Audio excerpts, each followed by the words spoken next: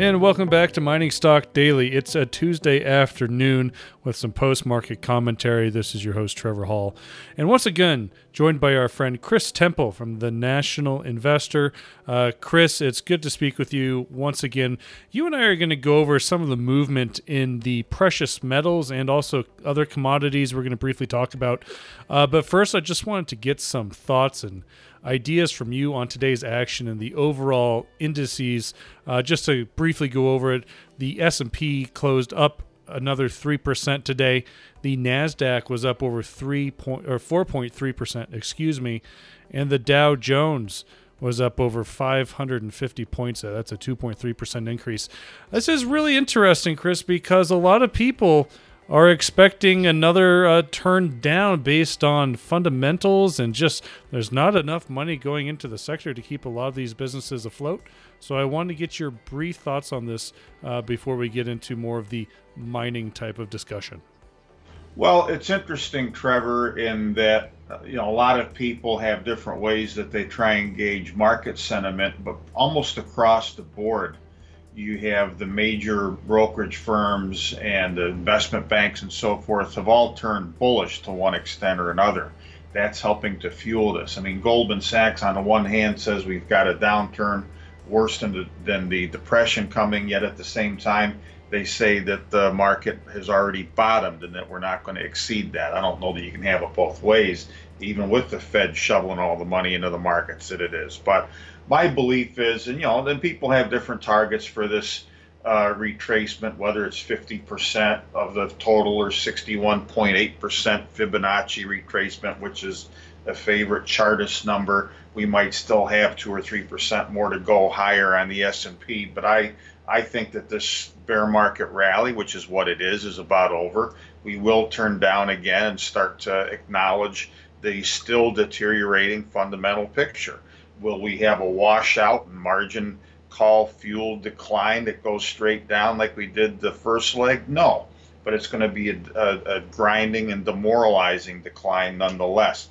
The good thing about it is, if we can say it, is that with the Fed getting frantic and putting more and more money and programs in, at least it will be a relatively orderly and liquid market, but it's one that still has to reprice itself to the much more subdued fundamental world that we're in, and we're not there. I mean, if you look at one quick thing, if you look at earnings expectations and look at the banks this morning, for crying out loud, the market on a forward PE is probably more expensive now than it was at its all-time high.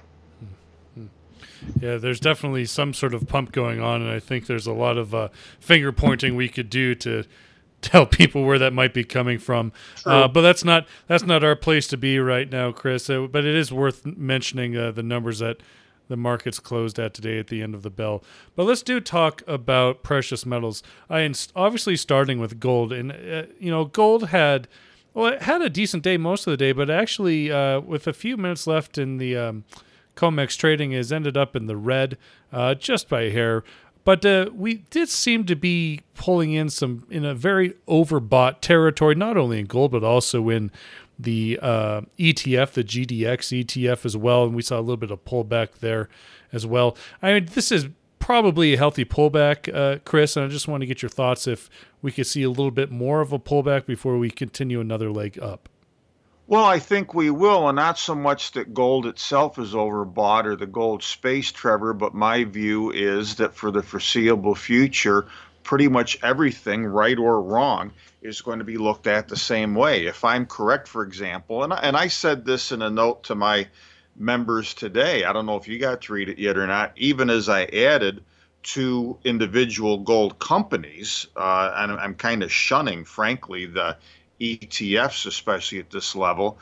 But even as I added 2 new gold companies, my view is that if I'm correct and the overall market turns down, it will keep everything else pretty much in check, and that will include the gold space. I don't see at the moment why gold, notwithstanding yesterday, which was a big day, that gold had a good day and did better than the market overall. But I think that for the time being, everything is going to be viewed as a risk asset. And again, right or wrong. So if we see the stock market correct, we will see gold and gold stocks correct. Maybe not as much, but I think that they're all going to be pretty much in the same box. I think it's going to take an evolution and an education process to get the investors that are newly arriving in the gold space to understand why they do need to look at it differently than perhaps everything else. And frankly, for a while, look at it differently than any other metals and any other commodities. So I would not be chasing too aggressively the gold move right now. I think it is going to consolidate for a few different reasons. In your email today, Chris, you did put in a buy on actually a very junior exploration company, and I'm just curious, based on what I saw yesterday. Yesterday, we saw a lot of these cashed up, mid-tier, great projects type of companies really move with gold. Today, there was a little bit of pullback in that category, but I did see a couple smaller exploration companies actually have really nice moves today too. So are you maybe just dabbling your toes in the water of junior exploration now, or if you see a great company with a great project that you will put that buy recommendation out to your subscribers? Oh, yeah. I mean, I've told people for a while, even though I think even now that the ETFs like GDX, GDXJ, let alone the more leveraged ones, which are still only a fraction of what they were at their highs before that whole space imploded several weeks ago. I think that those are still broken vehicles, and I'm leery of them right now. I would rather be adding when I can pick them off at what are still depressed prices and with good, solid stories where I don't have to watch them day to day, as you really do have to watch the ETFs every day, or you should. I'd rather be replacing the ETFs with companies that I think are, have got the best stories. I mean, the exploration one I added today is in one of the best zip codes in the world in the Abitibi. It's the highest grade traditional or historic production of gold ever in that area along the Cadillac Break. It's a stock that's still 30 or 35% off of its high, and it's woefully undervalued compared to its peers. That's one, still being a long-term bull on gold as I am, that I can add. I don't have to babysit it every day like GDX. I just buy it and forget about it. Yeah. So let's move over to silver. And you and I have always had our discussions about silver. There's two different trains of thoughts here a little bit. I do have the daily silver futures up here, and I told myself the last couple of days that it really looked like silver was having a difficult time busting through its 50-day moving average. This morning, it had cleared that, but as the day progressed, it's now back below that. Even though it's still a fairly decent move for silver today, it's still in the green, pushing that $16 mark on the futures basis. Chris, your thoughts on future this week? Or excuse me, your thoughts on silver this week? Well, look, I'm the first to admit, as I've said before, that while I've called the gold market fairly well over time, I'm far from an expert on what animates silver. I don't put it in the same category as gold because silver has been much more economically sensitive going back quite a ways than has gold, which has gone up for very, very different reasons. That said, as I pointed out when you and I last spoke, Trevor, I think with a lot of these metals, and you've got to look at them on a case-by-case basis, we're going to start to see some really weird stuff when it comes to supply and demand. I mean, everybody knows now, you and I talked about it the last time we visited, that Mexico being shut down, that lops off, 35% of global primary silver production, at least. You've got the same thing going on in other metals, copper, for example. You've had a hit to production from there. And those things aren't going to last forever, but it's going to be interesting as this whole landscape evolves. We see how long it takes to get different sectors of mining overall, different countries, different jurisdictions. I mean, Canada, all the provinces are behaving differently. As we get everything at least halfway back to work and we start to flesh out how much demand has been irreparably hit and how much is going to come back quickly, then we're going to start to get a much better idea of the supply and demand situation. I think underneath that further, that will be more important for copper and silver, et cetera, and less so for gold, is if we see that everything that the central banks are doing is really going to have some major traction, not just as I think is the case so far, mitigating the deflation that has already been unleashed and is going to be with us for a long time, but starting to overcome that so that the result is more of a stagflation environment. That is when you will start to see the base metals take off and outperform. When the outright deflation forces have been abated, and especially, Trevor, if as part of that, we see governments the world over, and this is because of what's happened, a hot topic again, if we see the fiscal authorities go even further into debt with infrastructure programs and so forth to support some of these markets, support some of these depressed commodities, and get people from delivering pizzas and driving Ubers, neither of which, well, the Ubers they aren't doing right now, but get them back to work rebuilding roads and bridges and schools and hospitals, et cetera. That's when I'm going to get table pounding bullish again on base metals. But there's a lot of work to do to get me at least from here to there. And let's talk about real quick, Chris, one of those base metals, and that would be copper. In the last month, copper went basically from $2 and is now trading at about $2.32. And this is a really interesting move on me for me to understand, because the fundamentals, obviously there's a supply crunch because a lot of those mines in South America are closed. And so we're not seeing a lot of new production come online. But I think the demand is also really interesting. And one of the examples I think of is the demand for electric vehicles. And I don't see people going out and buying brand new Teslas or electric vehicles, because it's kind of a terrible time to be spending any money, but B, because oil and gas is so cheap right now. But we are going to talk about that in just a minute. But I first want to get your thoughts here on copper, which maybe you can expand on if you haven't already answered it in your previous question. Well, I have to some extent, but uniquely when you mentioned electric vehicles as a part of that, part of the bullish long-term argument for copper is that it's going to be a major component of the green economy. A lot more copper goes into a vehicle that's powered by a battery than the internal combustion engine, et cetera.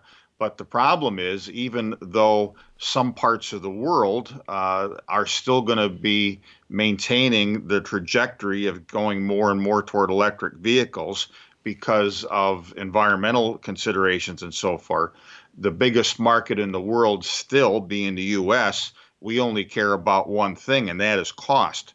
So clearly, the move toward a greater acceptance and usage of electric vehicles is set back presently by that collapse in the oil price. So that's not going to give copper a whole heck of a lot of help. Furthermore, you're not going to see very good health for any kind of vehicle sales. I mean, I don't know if you remember back after the financial crisis, you had that cash for clunkers program when, things were bogged down and you had this huge surplus of new vehicles, and they tried to give different kind of breaks to have you trade in something so that the car industry wasn't sitting on quite so many new vehicles. We're going to go right back there again and then some. So copper long term, yes.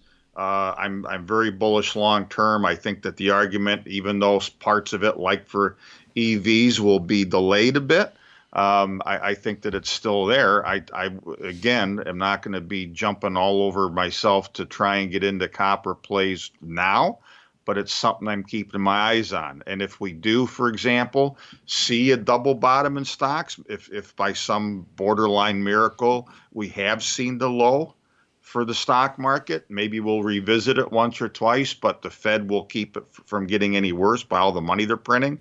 That's about the time when I've seen a retest of the low and the worst of the economic news factored in. Then I'll look at the copper and the silver and et cetera. Okay. Well, I did promise you, Chris, we would talk about oil because this is something, it's an ongoing saga. And I know there was an agreement for all the major oil producers to cut production. But you're looking at the chart that doesn't meet the demand problems as well. Oil is trading, it went below $20 a barrel today before it kind of popped back up. It is well in the red. So your thoughts here on the oil sector?